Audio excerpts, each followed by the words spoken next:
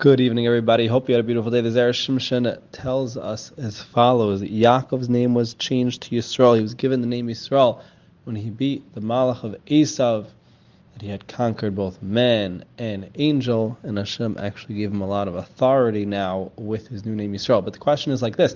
Avram, his name was changed to Avraham, but he's never then referred back to Avram. He lost his old name, and now he's only Avraham. But Yaakov, even though he gets the name Yisrael, he's still interchangeably called Yisrael, Yaakov.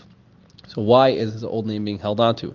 Shemesh tells us that Yaakov is not like Esav said, where, he tricked me this time, and it's a word for trickery, and we should get rid of it. It's not a good word, but rather it stands for Akev, which means the end, which is talking about the end of this world and the beginning of the next world. When Yaakov, when Bnei Yisrael, when us as yidden, that's when we have our real reward, not in this world, but in the next world.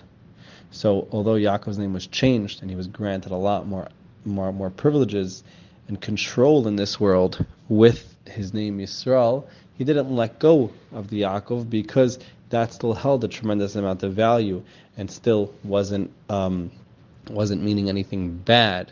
So we all go through lives and we all go through different stages in life. And it's important to realize a lot of times we look back at a past state and it's like, oh wow, how could I have ever been at that stage?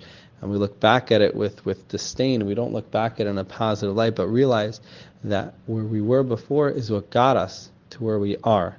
And then again, if we're at a place now where we want to change, then where we are now is what's going to get us to change for the future.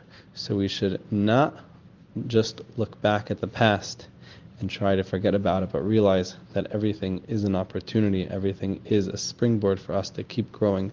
We should all be able to go through all the stages of growth in life and be able to use one to springboard to the next, but to never forget, never get too caught up, never get too haughty on where we're going to be able to achieve with Hashem's help. Everyone should have all the brachas from the Shemesh, Have a beautiful night.